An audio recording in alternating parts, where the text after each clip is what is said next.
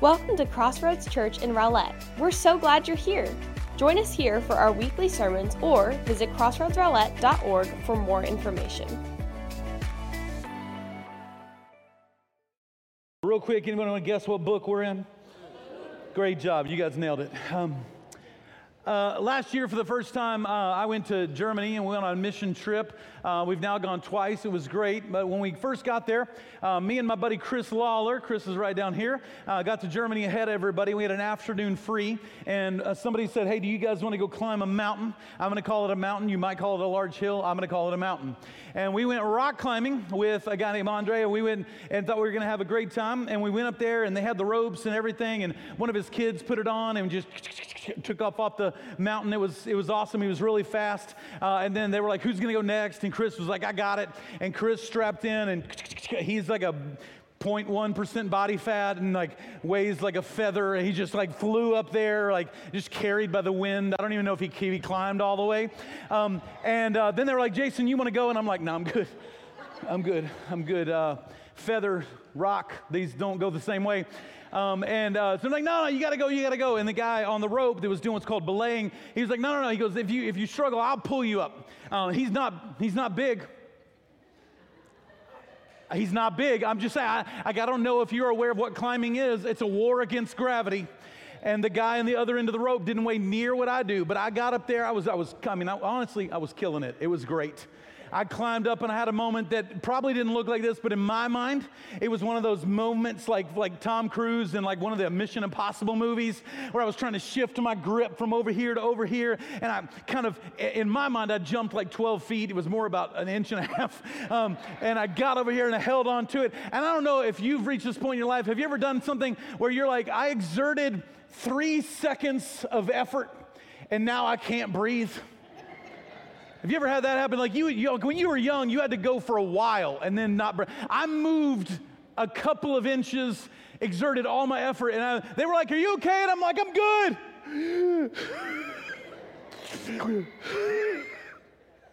They're like, you're going to keep going? I'm like, I'm going. Just calm down.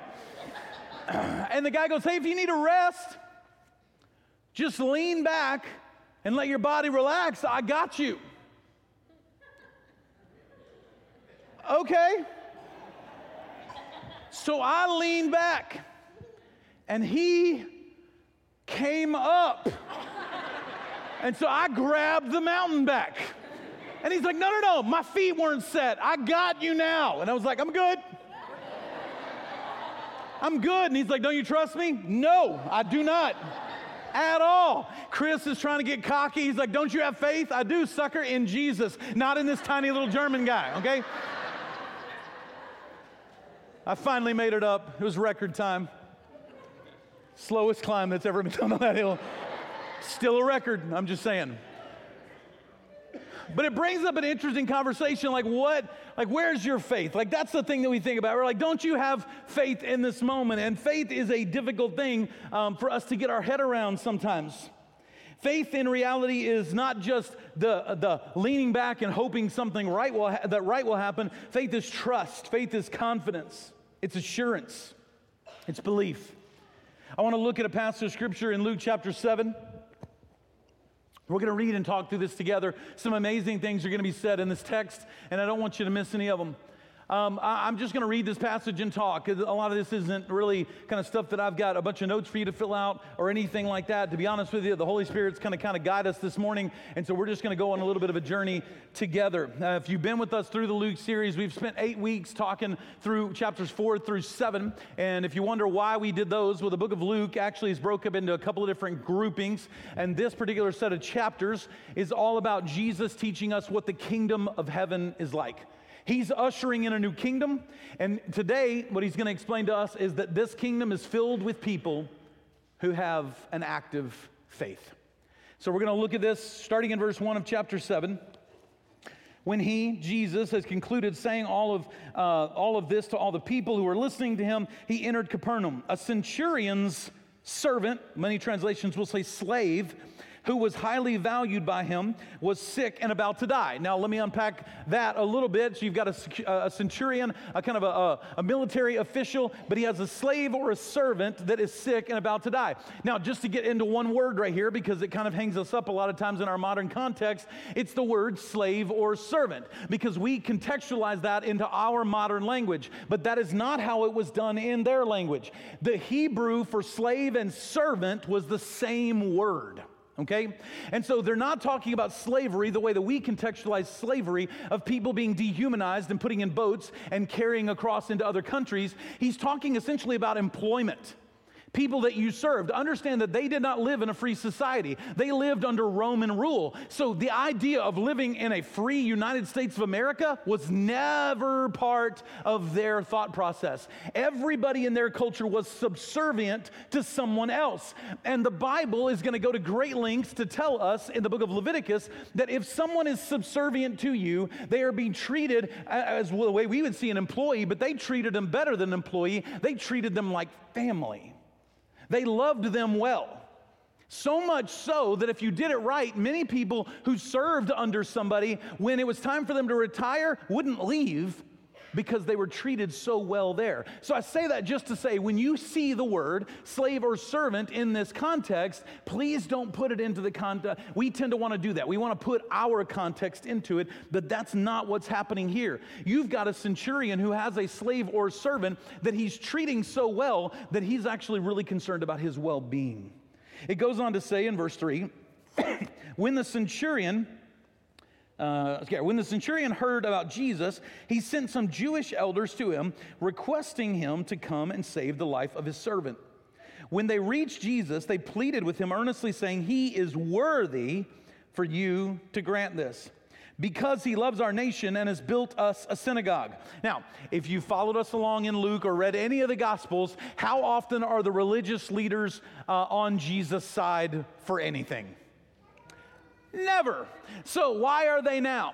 They're going to approach, and they're going to just look at him as kind of a common guy. They don't approach you with any sort of title or designation of honor or respect, but they're just going to go, "Hey, you should go and deal with this guy. He believes something about you, and he deserves your attention." Do they say that he deserves the attention because this guy needs healing or the slave needs healing? Does he say any? No, he deserves it because he built us a synagogue. That's what he says. In other words, follow the money. They're not after Jesus because they have faith in Jesus. They are after Jesus because they want more cash out of this guy. That's their motivation.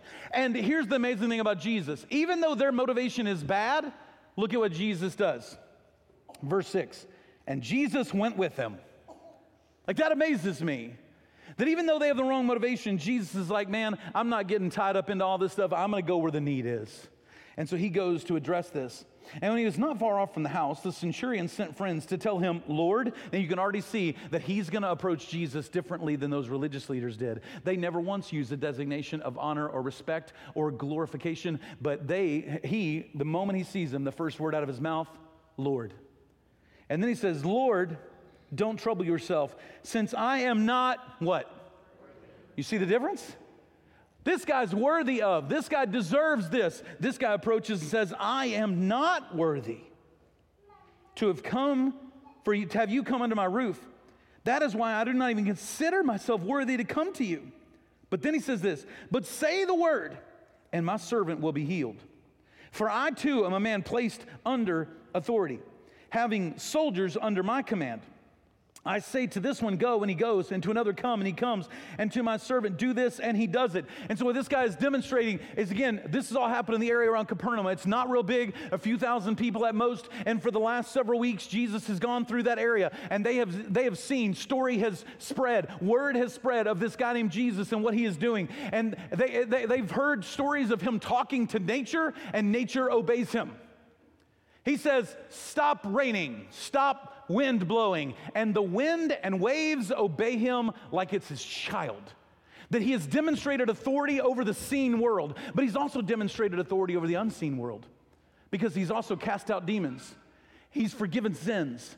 He has operated in the spiritual and in the natural. And they said, man, this guy has authority over everything, and it's working. Like, he's actually doing it. And so this guy believes in Jesus completely. And I love what you're seeing here, because the Jewish leaders had a missing ingredient as they approached Christ. But this guy has it. Here's what it says in verse 9.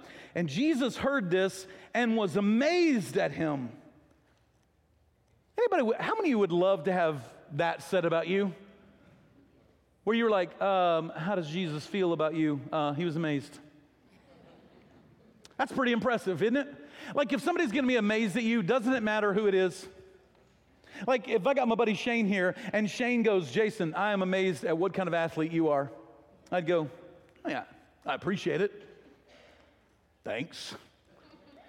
If Troy Aikman walked in here and said, Jason, you are a heck of an athlete, I'd be like, okay, yeah. Troy knows what he's talking about, right? Like, so who says it makes a big difference. When Jesus is amazed at something in your life, it's pretty amazing. Man, I hope that's my testimony, and I hope it's yours. What's he amazed about? It says Jesus heard this and was amazed at him, and turning to the crowd following him, he said, man, imagine this being the testimony coming out of Jesus' mouth about you. He says, I tell you, I've not found so great a faith even in Israel. And when those around him had been sent and returned to the house, they found the servant in good health. He needed a miracle. He had faith in Jesus, and it happened. I want us to dive into this missing ingredient a bit, and that's faith. Today we live in a culture that says faith is blind. Like, that's what we talk about, blind faith. In other words, the way it's contextualized in our culture today is that you can have faith or you can have reason. You can be logical or you can be faithful. But that is not correct. Every single one of us acts on faith every day of our life. And we act on faith in places we shouldn't even place our faith.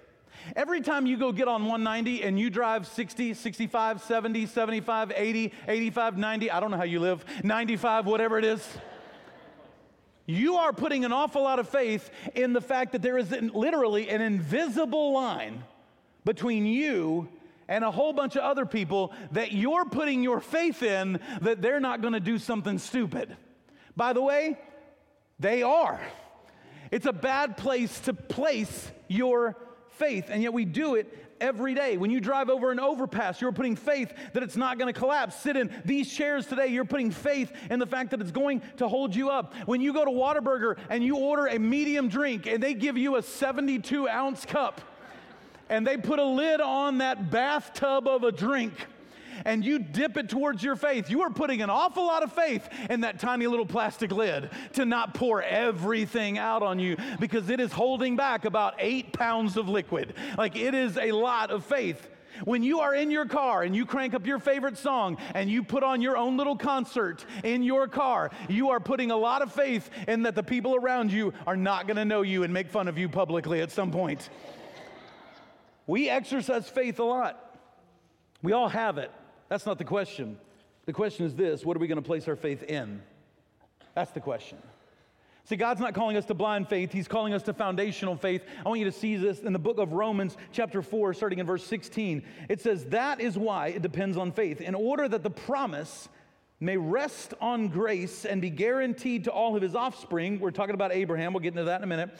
Not only to the inherent of the law, but also to the one who shares the faith of Abraham, who is the father of all of us. So Paul is talking about a guy named Abraham here. If you grow up in church, you grow up going to Bible school and VBS and stuff like this, we all had the song we sang. We'll see how many of you grew up in church like I did. Father Abraham.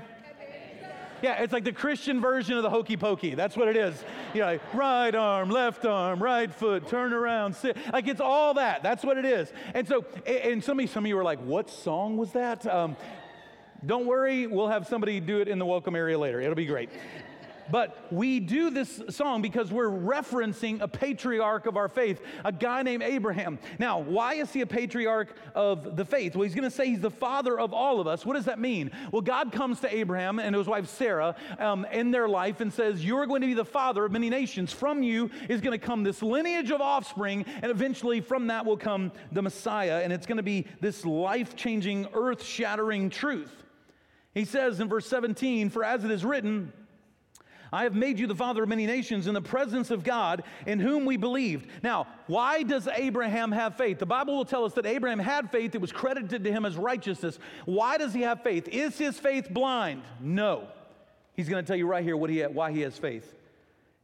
He has faith, it says, who gives life to the dead and calls into existence the things that do not exist. His faith is not blind. His faith is in a God who brings dead things to life and creates something out of something that didn't exist. He creates something out of nothing. Now, what's he specifically talking about? We can contextualize this a lot of ways, but if you read the rest of chapter 4, it's going to tell us very literally what he's talking about. When Abraham and Sarah get pregnant, they are 90 and 100 years old. So Abraham's going, there is something dead in me, biologically, that cannot produce. And the womb of my wife is also dead. And we are supposed to be the father of many nations. Big problem, we don't have any kids. And this part of our life is dead. And yet at 100 for Abram and 90 for Sarah, she gets pregnant. And they give birth to a child named Isaac. And so he says, what's your faith based on? It's based on a God who brought life into our lives and created something, a child, out of nothing. His faith was a foundational faith, was based on the evidence of things that God had done in their life. He goes on in verse 20. He says, no unbelief made him waver concerning the promise of God, but he grew strong in his faith as he gave glory to God. And I love verse 21, these first two words, fully what, church? Fully convinced that God was able to do what he had promised. So what is faith? I think a lot of times we use it synonymously with the word believe, and believe is a great word, and we certainly want you to believe in the Lord Jesus Christ, but belief in and of itself is the beginning point, not the finishing point of your faith. See, belief means intellectual agreement. That's all belief means. That I intellectually agree that something is true, but I can intellectually agree with a lot of things that do not transform my life. I can intellectually agree that a salad is better for me than a bacon cheeseburger. I intellectually agree. I functionally eat the cheeseburger. Okay?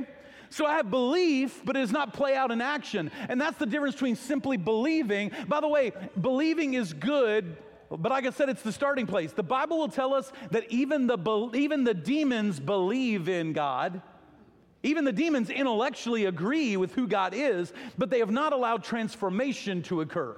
And unfortunately, that's where a lot of people in the church land, is they believe, but they've not been changed or transformed. Faith is commitment and trust that moves us to action and obedience. Or I'll put it this way, this definition of faith we'll work with today, taking bold and courageous steps into an unknown future based on reliable information. Taking bold and courageous steps into an unknown future based on reliable information. I don't know how many of you guys grew up in the era I did, but how many of you guys were Indiana Jones fans? Okay, Indiana Jones movie, the third movie, The Last Crusade, he goes into a temple and he is told to have an exercise in faith. He walks up to a cliff and there is a chasm in front of him. And he is told in the instructions that he is trusting that in order for him to move, he just has to take a step. And if he takes a step, something will happen. It looks like what will happen is he'll fall to his death. But he decides to trust in the reliable information. And he sticks out his foot and he steps. And he realizes in that moment it's an optical illusion, that there actually was a bridge there the entire time. But don't miss this. He had the faith to step first, and then the evidence was revealed. We often want the evidence revealed so that we can take a step of faith. That's not faith.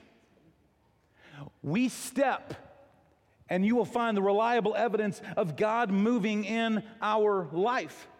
It reminds me a lot of marriage. When Crystal and I got married, it was a bold move for her into an unknown future based on, in me, unreliable information. I gave her enough faith the day we got married to walk down the aisle. That was about all that she had. There was so much in our life that hadn't happened yet.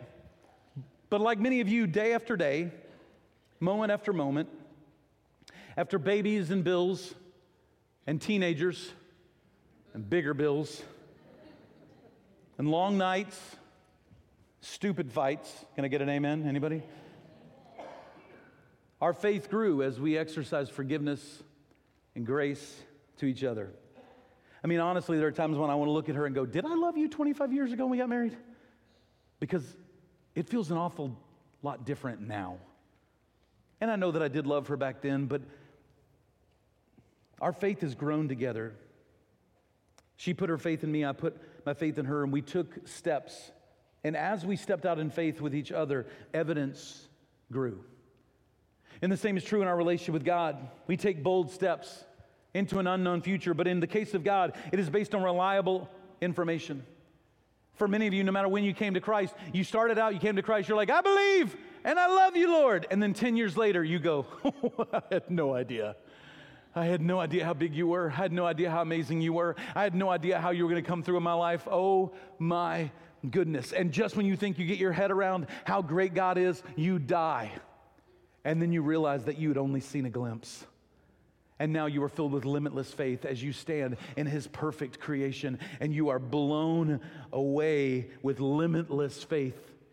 That's the God we trust in. Story after story, generation after generation, we see the evidence of God's faithfulness over and over and over and over and over. It is not blind faith. It is based on reliable information. One of my favorite chapters in all the Bible is Hebrews chapter 11. If you don't know it, it is called the Hall of Fame of Faith. And it's an amazing chapter. It starts out talking about faith. It says faith is the reality of what we hope for, the proof of what is not seen. We, again, think about faith today and we go, I really hope this happens. I hope the Rangers win game 3.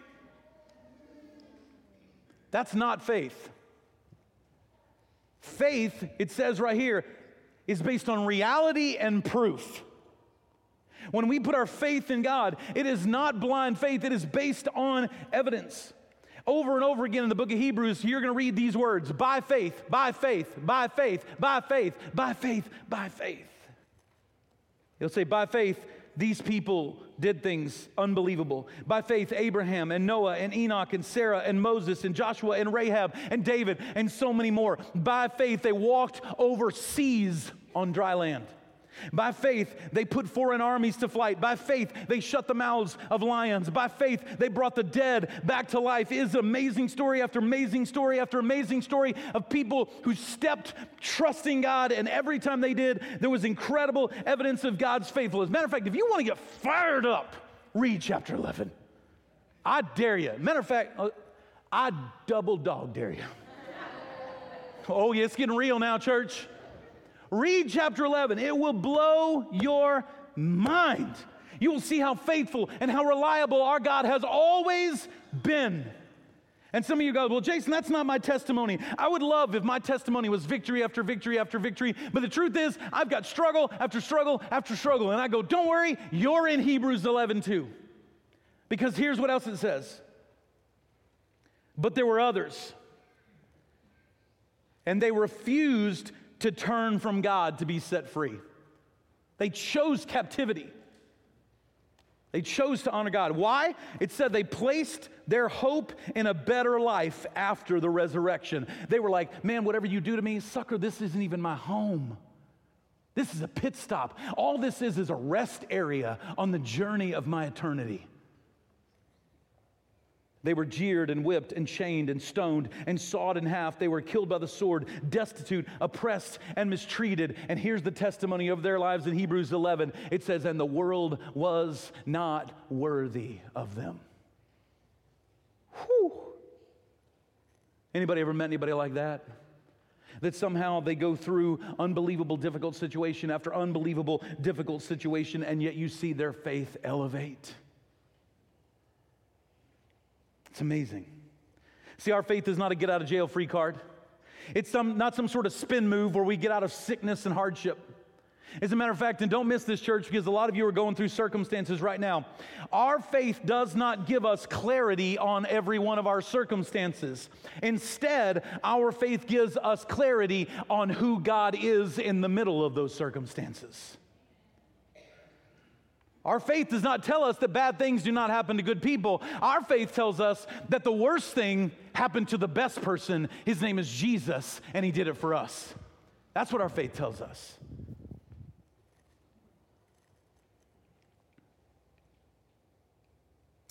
When we get that in our head, when we get that in our heart, it ignites a light and a fire inside of us, and it sends us out to take bold steps into an unknown future based on reliable information. And we do it for his kingdom and for his mission.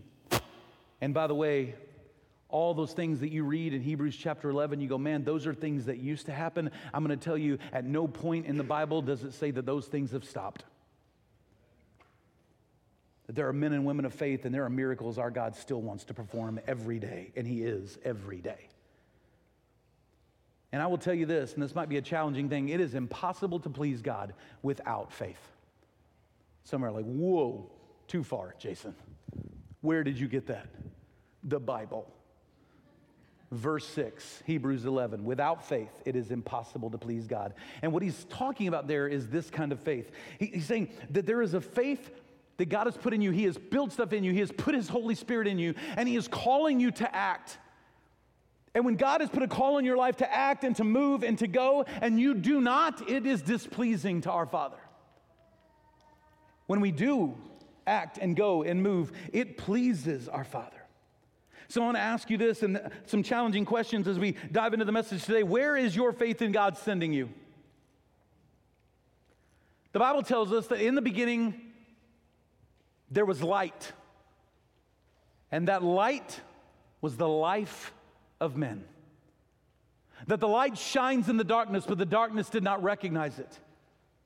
And that light is passed from generation to generation, illuminating the darkness in every corner of the world. It is restoring hope to the hopeless, faith to the faithless, giving a heavenly Father to the fatherless.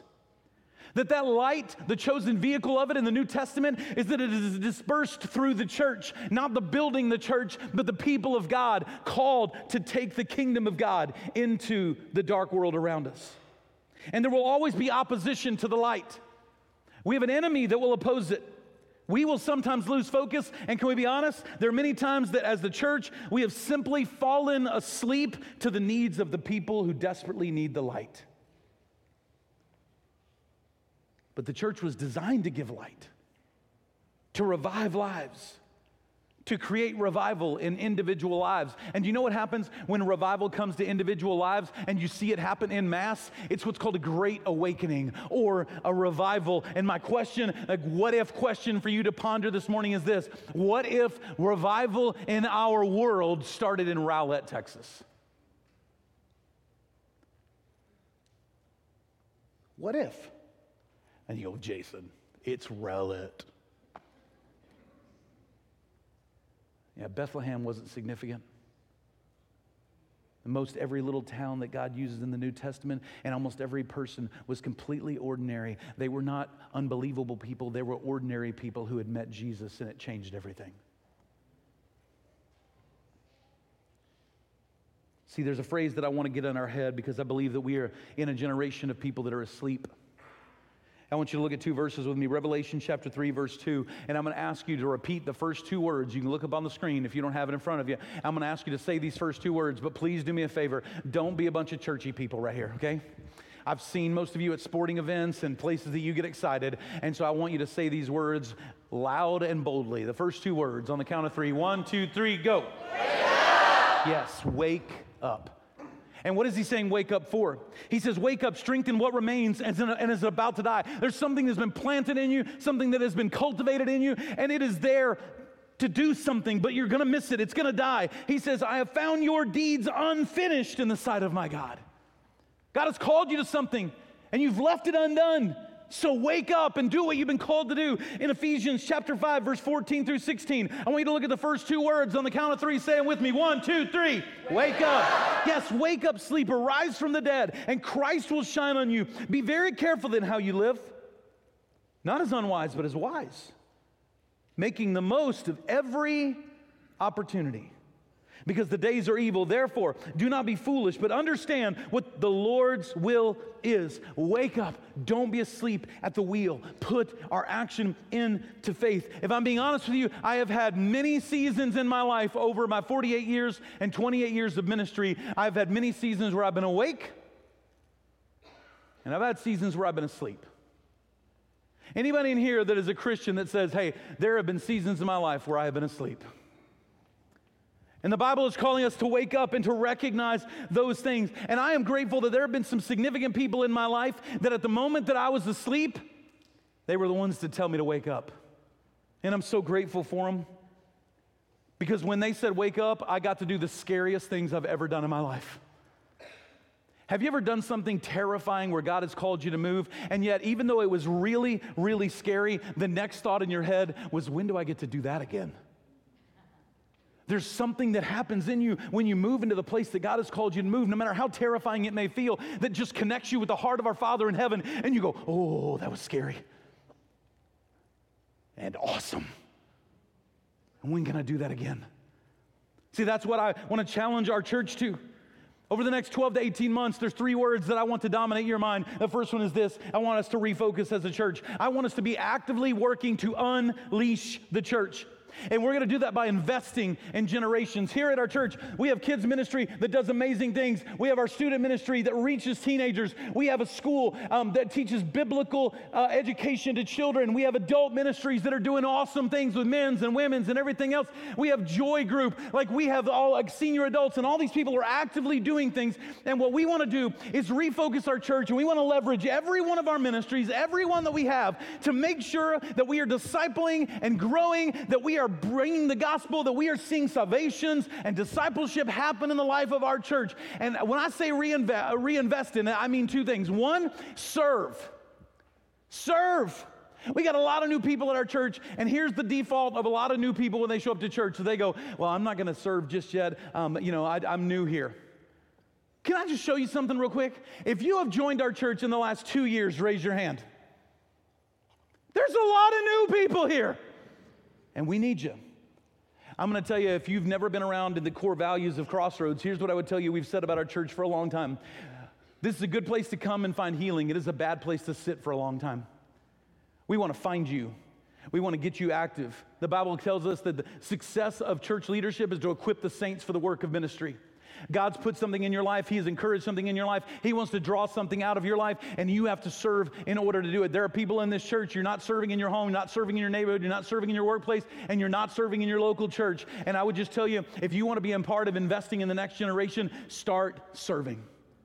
Don't wait till it's convenient. It never will be. Start serving. Get to be a part of the life transformation and the revival of things that's happening in our world. And can I tell you something? If you're going, when I say reinvest or refocus, I mean investing from our service, but I also mean investing financially. You know, we are a church that gives so much of our money away. So much so that this is the number I want you to get in your head for a minute. We spend on average for those ministries, we spend an average of $78 a year per person for them to have access to hear the teaching and the truth of the Word of God at least 52 times. $78 per person per year. I don't know. That breaks down to, by the way, about $1.50 a week. That is about as frugal that is as much stewardship of financial resources. Here's what I would say. Imagine cranking that $1.50 up to $3 a week. Dang. So I literally mean financial resources. I mean pouring more and investing more in our kids, in our youth, in our adult ministries, in all those things. That means we need your help in order to do that. Here's another word that I want to get in your head. revive. My good friend Shane Pruitt, who goes to our church, he always says this. This is his quote. He says, "We will not see a revival in our nation until we see a revival in our churches. And we will not see a revival in our churches until we see a revival in our homes and individual lives." Matter of fact, I want to show you something. This right here is 40 cotton balls. Those 40 cotton balls in most churches, this is approximately how many hours. Each one represents 1 hour. That is how many hours that we as a church get to invest in the lives of most of you, in particular your kids and your teenagers, in a year. 40 hours. You go back to the first point I just made about refocus. You want to know why it's so important that we invest well and that we maximize what we get, is because this is what we get for a year. 40 hours. That's the average amount of time we get with your kids and with your teenagers. By the way, parents, can I show you this? This is the amount of cotton balls that represents the hours that you get in a year. We want to invest in your kids and we want to invest in your family because this is what happens in your home. This is where it happens. You want to get a revival started? It's not going to start here. It's going to start right here, baby. It's going to start in your house. It's going to start in your marriage. It's going to start with your children. This is where all that investment is going to pour out. Don't be people who simply come to church and go, "Hey, church, it's your job to teach my kids about faith." No, it is your job to teach your kids about faith. This is the calling of parents. This is the calling of all of us, grandparents, all of those that are investing in the lives of kids. So we want to make sure that we want a revival to come. And if revival is going to come, it means we have to take it personally in every one of our homes. But I also will tell you, as a church, we want to see a revival happen in our community. We used to say this all the time when I first came to Crossroads. We would say something like, I may get this kind of wrong because I haven't said it in a long time, but there's a lot of places that are churches, and I've served in some, that if the church was just wiped off the earth one day, there would be people that would drive by, and the only thing they would say is, "Wasn't there a building there?" Because that building made no impact in the community. Man, we've always wanted to be a church that we made such an impact in the community that if this place was suddenly gone, that our city would go, "Oh my gosh, how are we going to do this? How do we get on without them?" Another pastor friend of mine always says it like this. He goes, "We too often are asking the question, how's our church doing? The church is the hope of the world. We need to start asking, how's our city doing? Are we making an impact in our community?" I want to show you something really cool about Crossroads. If you don't know this, these are dots that represent every place that we have a missional partner that we engage with on a regular basis all throughout the year. It is schools and ministries and places where we get to go and be with people. This is not Serve Day. This is not Big Give. These are just regular, habitual, routine, missional partners within the city of Rowlett that we are investing in on a regular basis. And now what I'm going to add to them is over the last 5 years, the Serve Day and Big Give that has happened in the same spaces. Yeah, that's good news, man. And most of these people have never walked in our church, but the way we say it all the time is people start to realize how much they matter to God when they start to see how much they matter to us. So we show them love. Now I'm going to throw some other dots up here. Let me tell you what they represent. We have what's called a care team. These are people that when random people call in for food, for clothes, they have a utility bill, their power's about to get shut off, and we get a chance to help, that represents those people as well. But it doesn't stop there. We love the city of Rowlett, but our area is bigger than that. So we have all the stuff we do in Rowlett, but then we have all these places that we have served in and regularly work and serve alongside ministries all throughout the DFW area. And we're adding to those all of the time. We want to see a revival, and we don't want that revival simply to happen here. We want a revival in this entire world. Can I get a good amen, church? That is what we are shooting for. And it doesn't stop there. See, the last word I want you to write down is called release. That we want to go into all the world. We want to be a part of God's mission in this world. Why? Because the Bible says, go to Jerusalem, Judea, Samaria, and then to where? The ends of the earth. And so we want to be a part of that. So I'll show you this real quick. This is, if you're not familiar with geography, that's where Texas is. For some of you, you're like, duh. Other ones are like, oh, really interesting. But what we're about to put up here, and I'll do it in just a second, are partners that we have either partnered with or are about to partner with, right here. This is our ability to be in the world. The only one that's really kind of brand new for us is down here. We've got one in Brazil. We are currently, JD's been working with somebody to work on a medical mission partnership in Brazil. But we have actively been to all of these other places or supporting them for a number of years. And let me tell you, when we support, there's two predominant functions that we are trying to do. We are meeting practical needs for a lot of people. In particular, widows and orphans. We do that throughout the world. But the second focus is being a part of places and ministries that plant churches and send out pastors and leaders. So I want to show you some numbers from these ministries of pastors and leaders that they have sent out. Put that number up, please. By the way, where you see 450 and 550, that's from two ministries. Those are the churches they have sent out in just 2022 and 2023 alone. There are over 1,400 churches represented there. We're not the only people that are a part of supporting them, but we are a key contributor to many of them because we don't want to just see a revival in Rowlett. We want to see a revival to the ends of the earth. Can I get an amen, church? Amen. And that means for you, we need some stuff. We need you to pray. And we need you to give. And we need you to go. And there's going to be great opportunities to do all those. We want to see a revival in our generation. As a matter of fact, so much so that some of you, over the next few weeks, you'll hear about some changes we're making on our staff. Nobody's going anywhere. We love our staff. But we have a lot of needs that are happening in our church, and many of them are new, and we have to figure out who's doing what and how are we going to make these things happen. So we're doing some realignment and restructuring on our staff. Every bit of that is for one reason. We see God moving, and we are anticipating growth. We're not trying to be ahead of God. We're trying to catch up at this point. And God is doing awesome things, and we are ready for it. Proverbs 29:18 says, without vision, the people perish. And we want to have vision, and the vision to move. I don't want us to miss this. I've got to go quickly here because I know I'm going long, but here's the questions I want to pose to you for the next few minutes. The first one is, are you a spiritual sleepwalker? Real quick, by show of hands, how many of you are night people? You're night owls. You stay up late at night. It's those people. Put them up. Some of y'all are still waking up. There you go. There you go. It's early for some of those night owls. How many of you are morning people? Psychos. Sorry, that's not what I meant to say. You ever had those moments that your filter broke? No matter whether you're a night person or a morning person, both of them are great. Have you ever had a moment where you involuntarily fell asleep? Like you just got tired and you're like, not now, Stephen, sorry.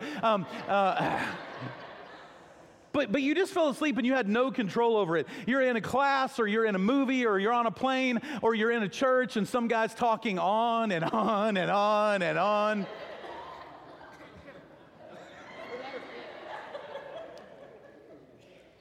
And the worst thing, and I don't know if it's ever happened to you, but my wife tells me it happens to me, is you fall asleep somewhere in public and you start snoring. And she always says the same thing. She wakes me up. She goes, oh, did you know you were snoring? No. I was asleep. So I had no idea that I was snoring. But I'm glad she woke me up because I didn't want to be embarrassed. See, the key when you're a spiritual sleepwalker is you have to actually realize that you're asleep first. That it's actually loving to wake somebody up when they have fallen asleep to the voice of God. When they've lived life as a Christian on autopilot, they've become numb. It's not that they're doing anything bad, they're just not doing anything. And the truth is, and I would tell you, a great sign of this is that if you are bored in your Christian life, then you're not living in it the way you should. See, a lot of people believe and have bought into a lie, or at least a partial truth, I'll put it that way, about your Christian faith, and it looks like this, that the Christian life is that I admit that I'm a sinner, I accept that Jesus died for my sins, I pray a prayer, I'm baptized, I'm saved, and then when he dies, I get to go to heaven, he's just going to beam me up Star Trek style, and this whole thing's going to be over with. And it's not entirely wrong, but it's not entirely true either. From the time that God saves you to the time that you go home, there's actually something you're supposed to do in that time.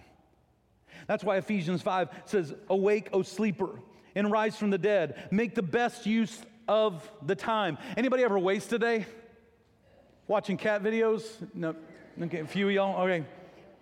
And it's not that it's horrible, it's not that it's just not the best use of your time. Why? Because Ephesians 5 says the days are evil. So understand what the will of the Lord is. When Jesus walked out of the grave, it wasn't a cool magic trick. He walked out of the grave to usher in the kingdom, so that the prayer he taught us to pray, that his kingdom come on earth as it is in heaven, would be actively fought for and lived out by his followers.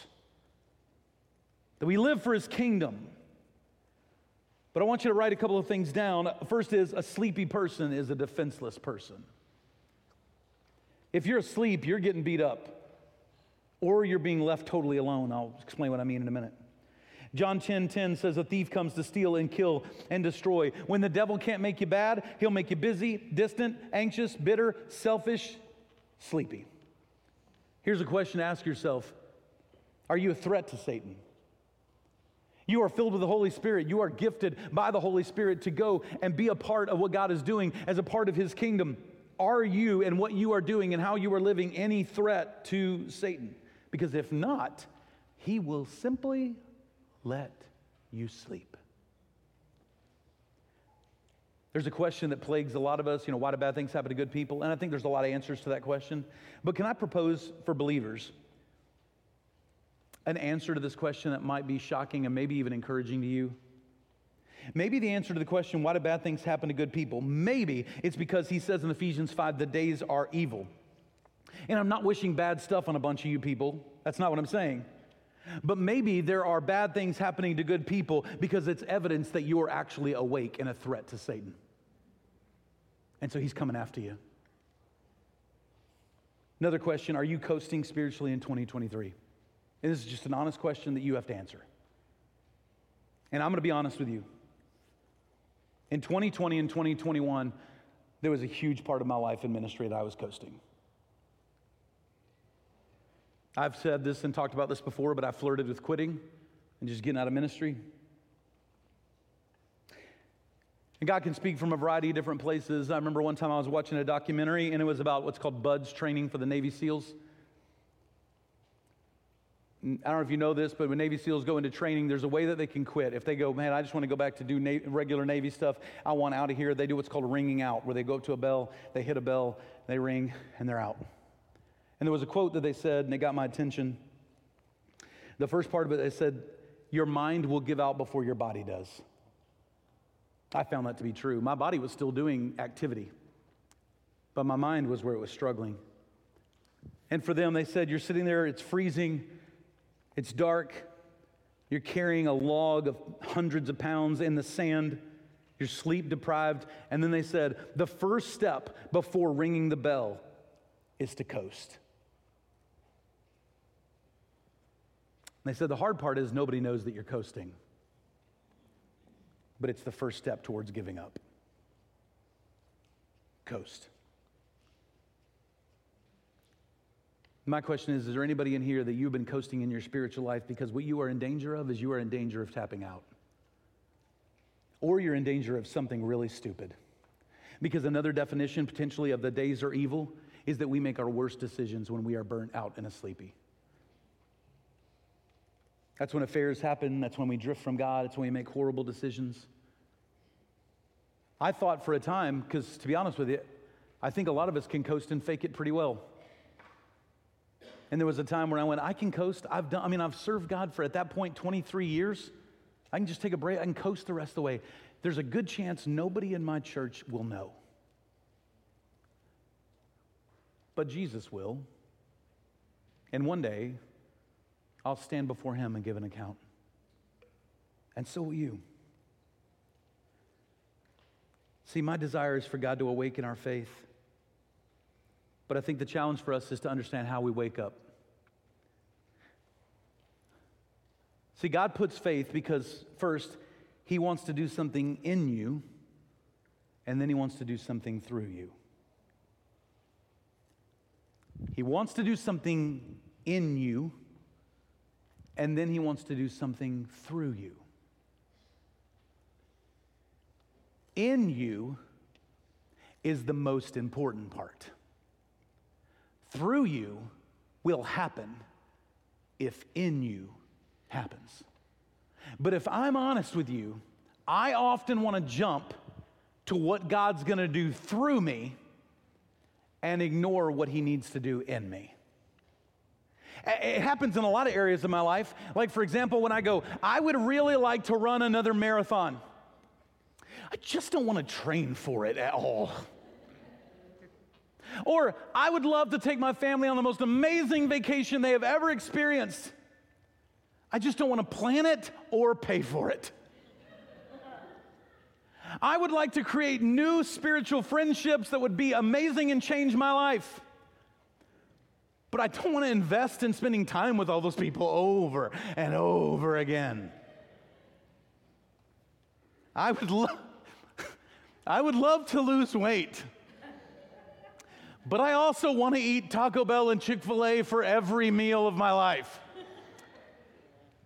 See, I want the end result, but I don't want what needs to happen in me. This is what happens. This is what happens in our spiritual life. We all want to be a part of something supernatural on this end, but we don't want to let God do the transformation that needs to occur to get us there. See, we have to be willing to do the work. And so I want to pray that over the next year to 18 months, and I hope it starts today for some of you, is there's two things that I'm asking that God awaken in every one of our lives. And the first one is that he would awaken generosity. I don't want you to miss what God is doing. I don't want you to miss what God is preparing to do. And when we talk about generosity here, we talk about your treasure, your time, and your talent. Let's talk about your treasure for just a moment. And yes, this is financial.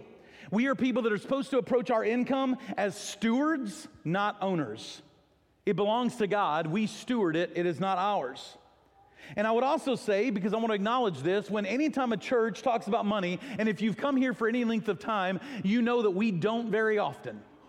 But anytime a church talks about money, there's wounds that are happened in so many people's lives. So the moment it's brought up, they put up a wall because they go, oh, I've heard churches talk about money before. Somebody has handled it tactlessly. Somebody has handled it horribly. Somebody has used guilt and shame to try to motivate giving out of you, and they did it for very selfish and self-serving purposes. I want you to know that when we talk about that, we want to approach it with humility and integrity, but I also want to love you enough to say this. It breaks my heart that it breaks my heart that somebody robbed you from experiencing God's blessing in this part of your life. God wants to do something incredible through your generosity. See, Jesus knows that there is an invisible wire from your treasure to your heart. He's not actually after your treasure, he is after your heart.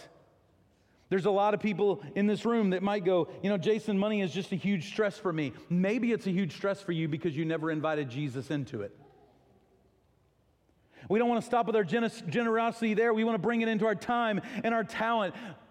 Listen, I will just tell you right here in your local church, there are many things that need to get done that right now we don't have enough people to do.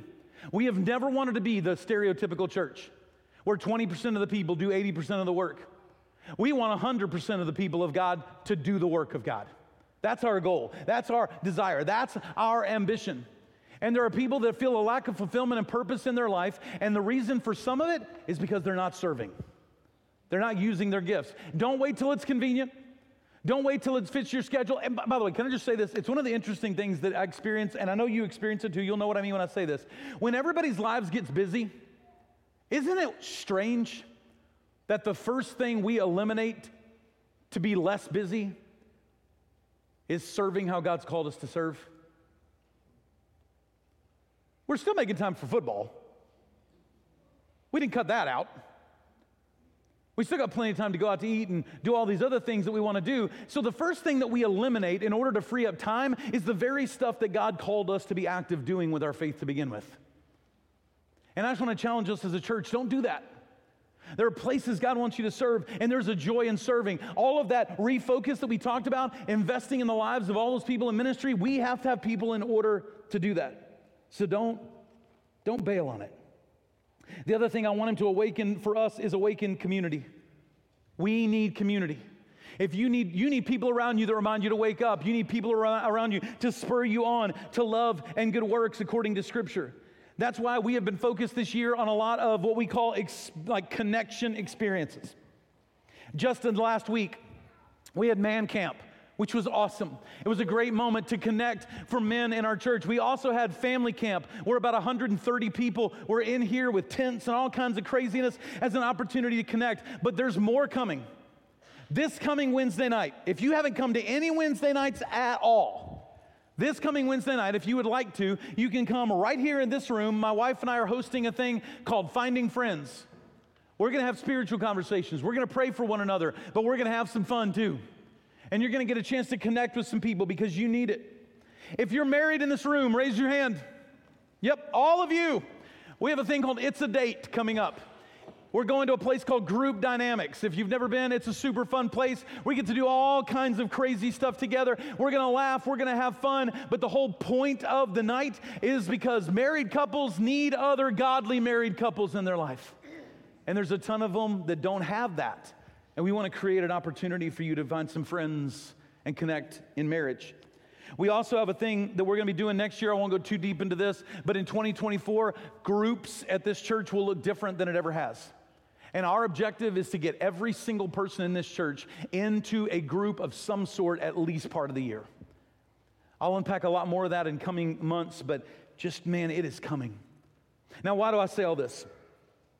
John chapter 10, verse 10, I'll go back to that verse again. It says, "A thief comes to steal and kill and destroy." But then Jesus says this, "I have come that they may have life and have it in abundance." Now, this word gets taken out of context and twisted all the time. And for a lot of people, what that means is that God wants me to have the abundance of all the things that I want. That is not the abundance he's talking about. The abundance he's talking about is not that you get everything you want. It's that he gets everything he wants out of you. That God maximizes the gifts that he has poured into you. That you are willing to say, I'm going all my chips in on this. I am all in 100%. And let me tell you something. This is an urgent message in our world right now. I don't know if you are aware of this, but our culture is freaking out. And let me tell you why. It's because for several years now, for many years now, we have had a message in our culture of what you can grab a hold on for fulfillment and hope. And you've got people with things like hookup culture and sexual revolution. They say, grab a hold of that for hope. Or grab a hold of finances for hope. Or grab a hold of whatever. It's not like something like your popularity for hope. Grab a hold of being known. So you got to go be an influencer or get known on social media or Snapchat or TikTok or one of those things. And that's going to be what brings you fulfillment in life. Grab a hold of that. Grab a hold of that. Grab a hold of that. Grab a hold of that. And we live in a world. Grab a hold of the government because the government will fix all your problems. It's about a political party. I don't care if they're red or blue, however you lean, none of them are ever going to be the solution to this world. A solution to this world is Jesus Christ. And so they've grabbed a hold of all this, and here's what you're seeing beginning to happen in our world right now, is people have reached for all those things, and they're starting to realize that they don't work. And something's happening. You're seeing things stirring. There's an awakening. There's a reason, like Damar Hamlin goes down with cardiac arrest on a football field, and you get an ESPN commentator on national television that says, I don't know if I'm going to get fired for this, but I'm going to pray right now. You got another guy at the beginning of this NFL season, Demario Davis, who got done at the end of his first game, and he came in for a press conference at the end, and he said, you know what? We meet on Sundays, and Sundays is a day that in my family we always reserve for church. So instead of doing a normal press conference, we're going to have a Bible study. And on national TV, he had a Bible study.